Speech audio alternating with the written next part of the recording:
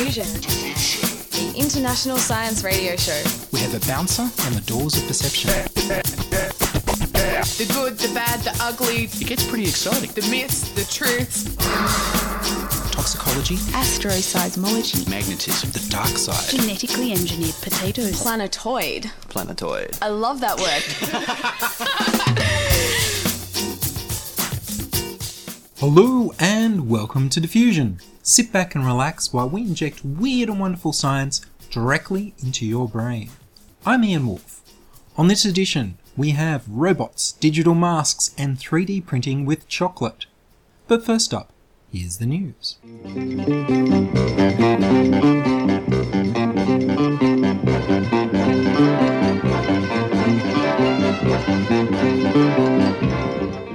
Last Friday, a 3-kilometre wide asteroid passed the Earth at a safe distance, but close enough to give astronomers great views. And the unusual thing is that it came with a friend. Not a spaceship, but a moon, 600 metres in diameter. This rare binary asteroid passed within 15 times the distance between the Earth and the Moon, nearly 6 million kilometres away. NASA report that about 16% of large asteroids are binary or triple systems. Astronomers found 1998 QE2's moon when they were examining it in radar. 1998 QE2 is about the size of the asteroid thought to have ended the age of the dinosaurs.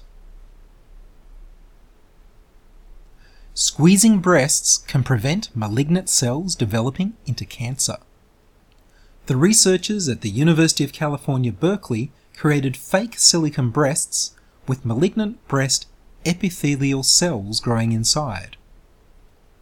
Experiments showed that physical pressure led cells back to normal growth patterns, and that even after compression was no longer applied, the malignant cells stopped growing. The uncompressed cells developed cancer. This matches biologists' experience that malignant cells treated with drugs can revert to healthy breast tissue. They just need the right cues. E-cadherin is a protein that cells use to communicate to each other about where they are in the tissues. Researchers stopped compression curing the breast cells by exposing them to a drug that blocks E-cadherin. This suggests that squeezing breasts helps the cells send signals to each other that help them develop into healthy breast tissue, even when they have cancer genes. The results were presented at the annual meeting of the American Society for Cell Biology in San Francisco in a talk titled "Externally Applied Forces Can Phenotypically Revert Malignant Breast Epithelial Structures."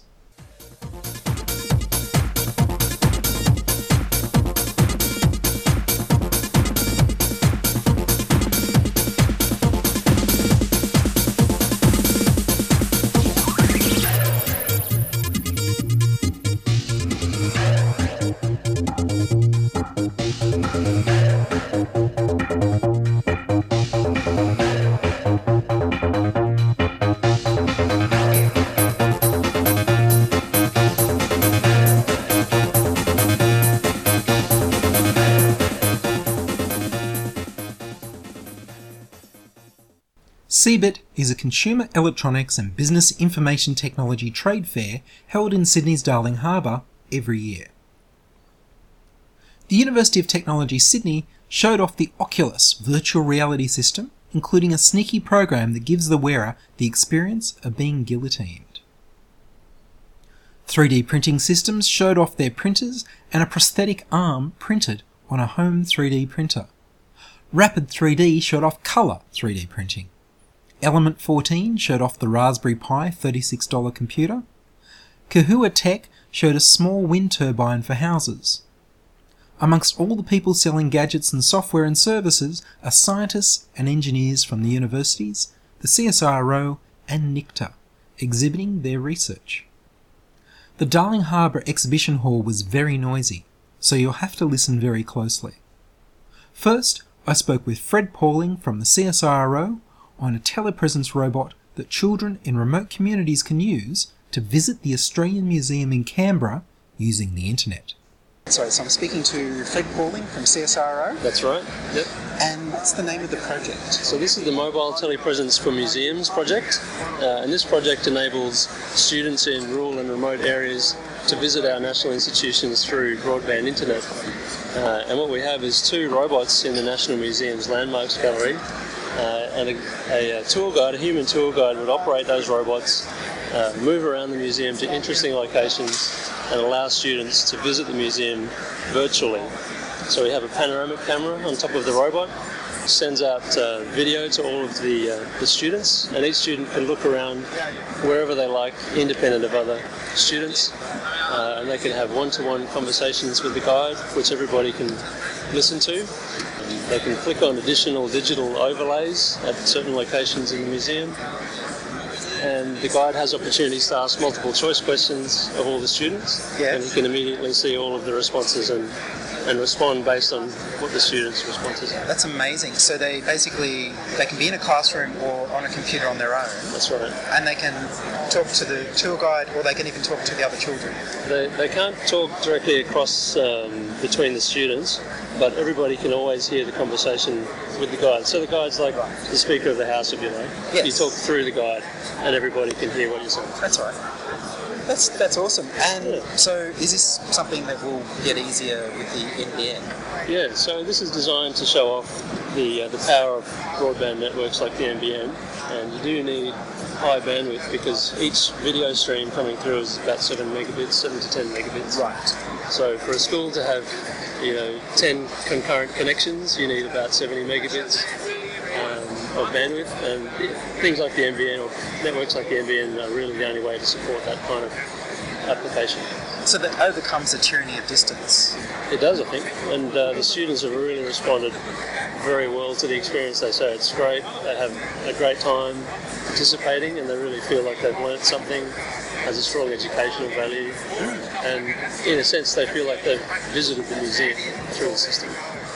That's terrific. So you've got one at the National Museum in Canberra. There's 2 actually. There's a black one and a white one, and they were recently the names were decided by a naming competition which went out Australia-wide, and this morning those names were announced. One's Kasparov, the white one, Casper for short, it's white, and the other one is Chester, who's a black chess piece. They're shaped like a chess pawn piece. So they can be seen roving around the Landmarks Gallery. And initially we're targeting Year 5 history students. There's a new national history curriculum. So all of the tours, because it's a prototype system and it's a closed trial, if you like, all of those tours are going to Year 5 students around the country, NBN connected schools. Right. Yeah. Awesome. And so will that go to other museums later? Hopefully, eventually. It's a prototype, and in order to get to a wider audience, we need to find a commercialisation partner who can take it to market. Yes. And we're talking to some people now. We're obviously looking for other people who might be able to help us along that journey. Terrific. Well, Fred Pauling, thank you very much. You're welcome. Thank you. That was Fred Pauling of the Commonwealth Scientific Industrial Research Organisation talking about telepresence robots. There'll be a link to his page on the Diffusion Radio website. It's a long URL. Next, I spoke with Cindy Huang from Macquarie University about her championship-winning robot team, Thunder Down Under. So you're Cindy Huang? Yeah. You've got this Thunder Down Under robotics team. Yeah. And you've been competing. Yes. So Tell me about the competition. this year's game was called Ultimate Ascent. There's a new game every year, and essentially we have 6 weeks to build and design a robot, as well as a business plan, media, marketing for all of this as part of our team. And then we take all of this and we go overseas to compete. So the regional we went to was Hawaii this year, and that was in early April. And so at that competition, we won the highest award there, and that's called the Chairman's Award, which is this trophy right here. And Congratulations. Thank you. And that actually has nothing to do with the robot. It's about community outreach, and that's what this program is for. FIRST stands for Inspiration and Recognition of Science and Technology, and that is what our team is striving towards, and that is what this program is striving towards. It's kind of an amalgamation because our team actually decided to form form First Australia, so an Australian branch of this American organisation, so that everyone in Australia can have the same opportunities that we do. And then, as a result of our success in Hawaii, we qualified to go to St. Louis, Missouri, which is where World Championships were being held that year.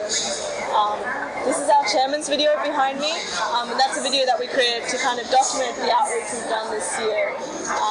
And I helped make that video along with a friend of mine. Terrific.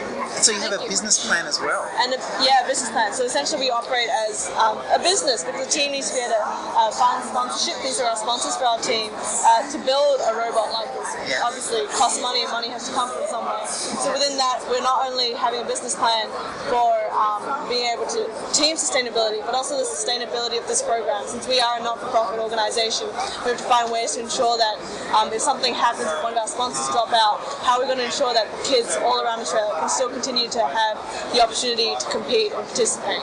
Yes, so what does the robot do in the competition?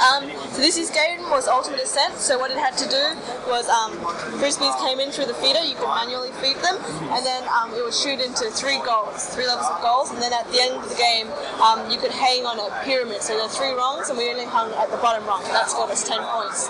And so it was 3 on 3 robots.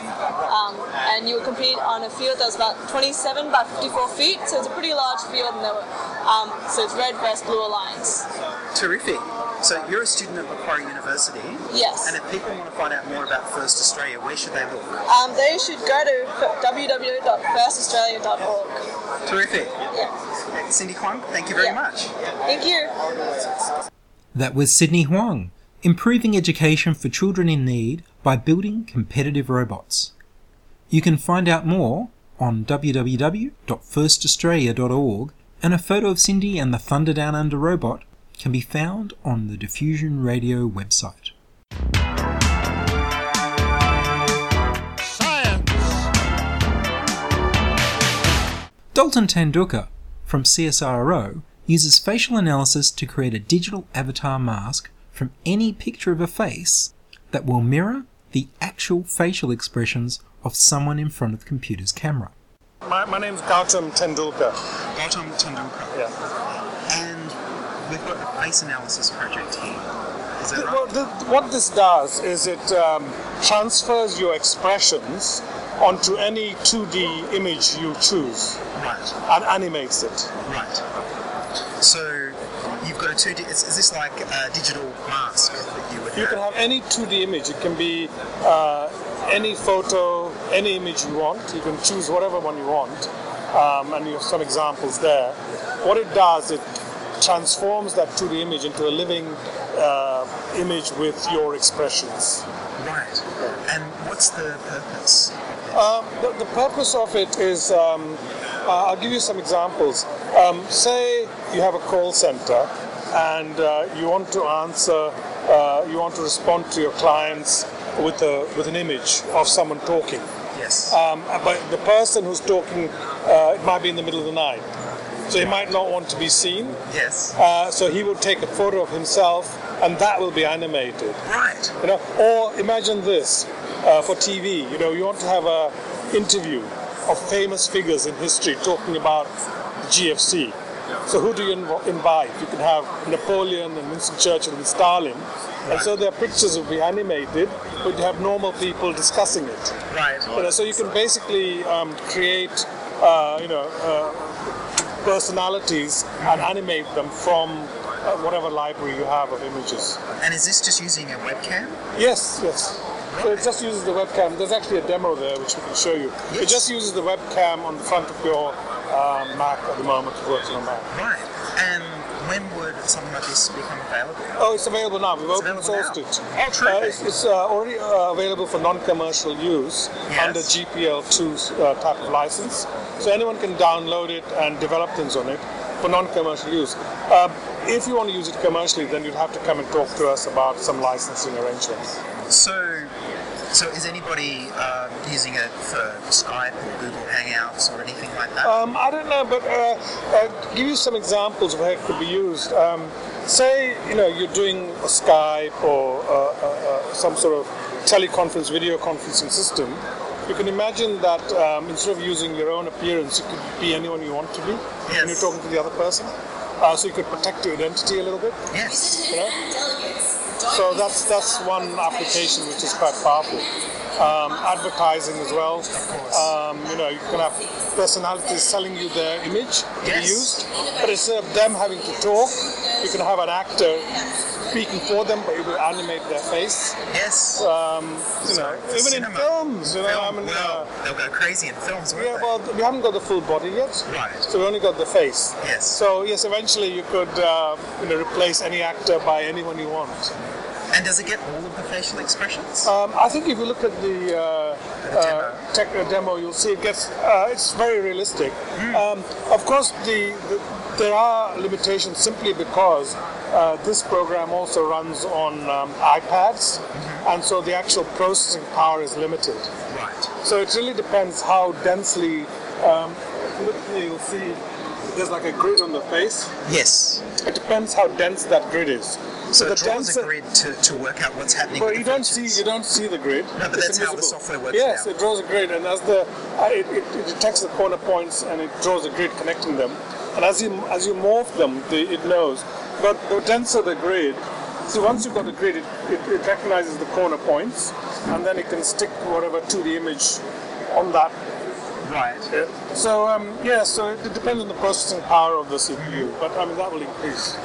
That's amazing. And so it's available now for developers Yes. and for non-commercial use. Yes, yes. So if the listeners wanted to play with this, when could they expect there might be something that they could play with at home? Oh, they could play with it. Well, if you go to the Oh yes, the website? yeah, it's there's the. Do you know what the website is where you can download it? Yep. Down the bottom. Yeah, if you go there, there's a link on that All right. website. I'll put a link up on the website. But it's called face.ci2cv.net. Yeah, that's it. That is That's the it link. there, yeah. That That's is the the download page. Great. So you can download the whole source code and I think an app. Yes. There is an app. A demo app, and you can play with it, and you can do whatever you want with it for non-commercial use at the moment. We're still working on licensing terms. It was only open source a few weeks ago. That's terrific. Please Sweet. mention Simon Lucy. Yes, He's the key researcher who originated it and the leader of the team. So the key researcher is Simon Yes, Lucy. that's right. All right, well, thank you very much. That was Dalton Tendulkar from the CSIRO talking about using computer vision to create digital masks that mirror your facial expressions as you make them. You can find out more at face.ci2cv.net. Science is fun. It helps you to learn, to know, and to appreciate. When you study science, you may go on field trips. You discover the marvelous interrelationships between all living things. You learn to read the history of the Earth as it is written in rocks and fossils. You find out what makes things tick. Everything from a molecule to a living organism. In the study of science is found the most useful and satisfying knowledge of man. Knowledge of his physical world, its past, its present, and its future. And in your moments of relaxation, now and in the years to come, you will find the study of science leading you into fascinating pursuits. Photography, collecting. Why study science? Study science because you will find in the study of science a richer, more rewarding life. You're listening to Diffusion Science Radio. Send email to science@diffusionradio.com. That's science@diffusionradio.com. We're brought to you across Australia on the Community Radio Network and podcast over the internet on www.diffusionradio.com. After CeBIT, the Powerhouse Museum had a chocolate 3D printing event called Eat the Collection. Naturally, I had to be there. The museum opened up its new cafe and displayed some of the day's chocolate printed sculptures, and hosted talks by all of the chocolate designers. I spoke with Chris Bamborough, a designer from Super Maneuver, who designed and printed some chocolate creations. Yeah, my name's Chris, and I'm involved with Super Maneuver, who did the one of the pieces for the collection. Awesome. And so 3D printing in chocolate, how hard is it to make it work? Incredibly hard. Fun, but very, very hard. There's just lots of variables at the moment, and it's incredibly reliant on the environment. There's the ambient temperature, there is the pressure that it's running at, there's the speed it's running at. There's all these variables which ultimately you don't have to worry about in a 3D printer because it's chucking out plastic or it's actually burning a powder or a surface. So yeah, there's these things that we actually try to play with and actually vary, but ultimately they become so big that every time you run the next run of your model, it's something completely different. So that's what we try to run with. It's almost the volatility of the medium or the material is kind of the fun side of it. Yeah, and then with setting chocolate, I mean, if you speak to chocolatiers, there's a whole art of getting it at the right temperature to crystallize, and that must be almost. Do you have to give that up in a 3D printer? Well, the funny thing was, I was in the office running with the printer when the guys from the chocolatiers who were working on the project, and I can't remember the name, really bad, because they were really heavily involved in the meat, like which chocolate was the best chocolate to use. And they wanted to use Belgian chocolate, lots of Belgian chocolate, and it just would not. It was just uncontrollable. It wouldn't set at room temperature. It wanted to just be viscous and fluid the whole time, which you just can't use because it lands. You can't layer it. There's no building. So they went with Nestle, which isn't chocolate, which I thought was chocolate, but turns out it's not chocolate. Real chocolate, and that is actually able to set at room temperature. So there's all these kind of things that you wouldn't have known until you actually get into the process of trying to cook chocolate. That's right. You were a group that were playing with Ice Magic as well. Yeah, well, we originally found the Spirograph, which we really like the idea of this old machine, the drawing machine, which the 3D printer is a bit like the modern day drawing machine. So we try to control the machine to draw a line, which we designed this line, which is kind of beautiful. Yeah, so the Spirograph is this kind of geometrical pattern using a line. The Spirograph was a machine to draw, the 3D printer is now a machine to build. So we thought, well, there's a nice kind of relationship there between the two. Let's try and make this thing draw a line. Of course, as soon as you draw a line that leaves the paper, it just it goes crazy. So we tried lots of tests that kind of lifted up and it became a squiggly mess. So there's a few here, squiggly messes. Not so great on a podcast, but that's all right. I'll take some photos. Yeah. But then we thought, well, how about if we actually make this ice and make a dome and a form we can print onto it, and then we'll get a space. And we did a test on that. It's kind of we did 3 tests, and one stroke 2 came out well, and then time ran out. Well, that's right. So a bit more practice on that. But I think that's such a great idea because I think you're getting at the problem that you were having with the chocolate is that it's just such a different medium. Yeah. So hard to build up. It with ice just makes sense. Yeah. Well, the great thing about plastic 3D printers is you can do a cantilever. You can draw it in space, which is a beautiful thing. But whereas chocolate just gravity is not its friend. So it's, well, all those things will apply to other foods, won't they? When they try and print those. So really well, yeah. I mean, so we were thinking about how it would actually be improved, and with the ice, there's the cold factor that solidifies it. That's why it gives us the ability to draw over. So I think with development, there needs to be there's the heat of the chocolate to come through, and then the cold, almost like a cold snap where it can then build up. So, and that's why Ice Magic is the funny thing where you used to draw over your ice cream and it would solidify. So there are parallels there. So if people want to look for Super Maneuver, what's the website? Supermaneuver.com. Yeah. So we're an architecture and innovation company, and go on and get in contact. Yeah, it's terrific. Anyone else to know more? Thank you very much. Thank you. Nice to speak to you. That was Chris Bamborough from Supermaneuver.com talking about constructing 3D designs using a 3D printer with chocolate ink. Photos of the printed chocolate and the printer itself will be on the Diffusion Radio website. The Powerhouse Museum actually bought the chocolate 3D printer, and they hope to start up a club for people interested in using it. A chocolate printing robot fails when the air's wet or hot. Ice magic's the trick if you lay it on thick. Architectural material it's not. Ladies, listen to me. Now back to your man, then back to me. Listen to your man again, and now listen to me. He isn't me, but he could sound like me. I'm telling you a story about how men's semen works as an antidepressant in women. Look away, look back. Now I'm talking to a guy who wants to cure mind-controlling parasites in crazy cat ladies with gold nanoparticles activated by lasers. Come closer. I'm telling you how high doses of vitamin C have been shown to activate a pathway of desire that makes you go out and seek sex with strangers. I'm Ian Wolfe, and today I woke up with a huge, hard, swollen larynx. I'm a little hoarse. Listen to me on www.hereswhy.tk or follow me on Twitter at Ian Wolfe. And that's all from us this week on Diffusion. Would you like to join us? We need more people contributing stories to Diffusion.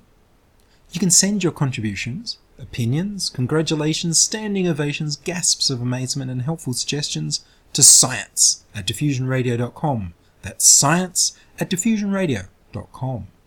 And please do send me an email so we know you're listening and would like to hear more episodes. I produce Diffusion, which is broadcast around Australia on the Community Radio Network and syndicated on the National Science Foundation's Science 360 internet radio station. Subscribe to our podcast on the Diffusion website, www.diffusionradio.com. That's www.diffusionradio.com. I'm Ian Wolfe. Join us inside your audio device of choice for more science wondering next week on Diffusion Science Radio.